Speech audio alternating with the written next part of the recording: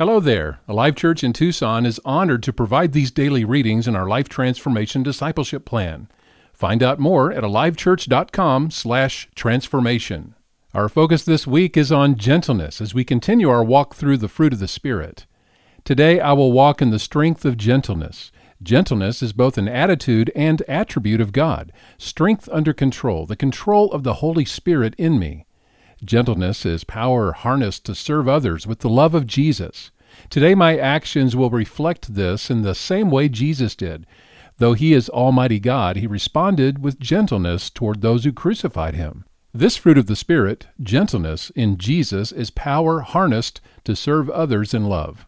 When the world deals harshly with me, I too will respond in gentleness with the power of the Holy Spirit. Today, as I face difficult situations or deal with difficult people, I will respond in the same way that God, my loving Heavenly Father, responds to me, with gentleness. I will not do this in my own strength. In truth, I cannot do so, but rather by submitting to God, His Word, and His Spirit as a follower of Jesus.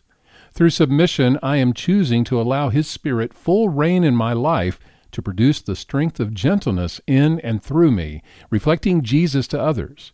Today I will walk in the strength of gentleness.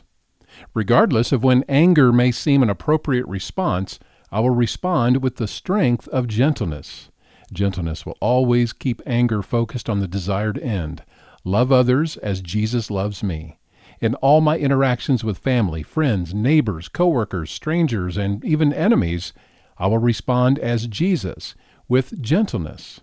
Steady resolve and definitive actions will mark my life as they did Jesus. This is not incompatible with the fruit of gentleness.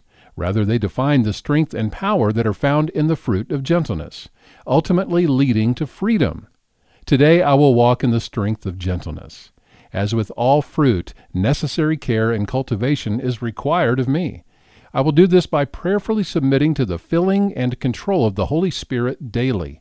As I do, the fruit of gentleness will materialize in and through me, and I will be more like Jesus. Today I will walk in the strength of gentleness.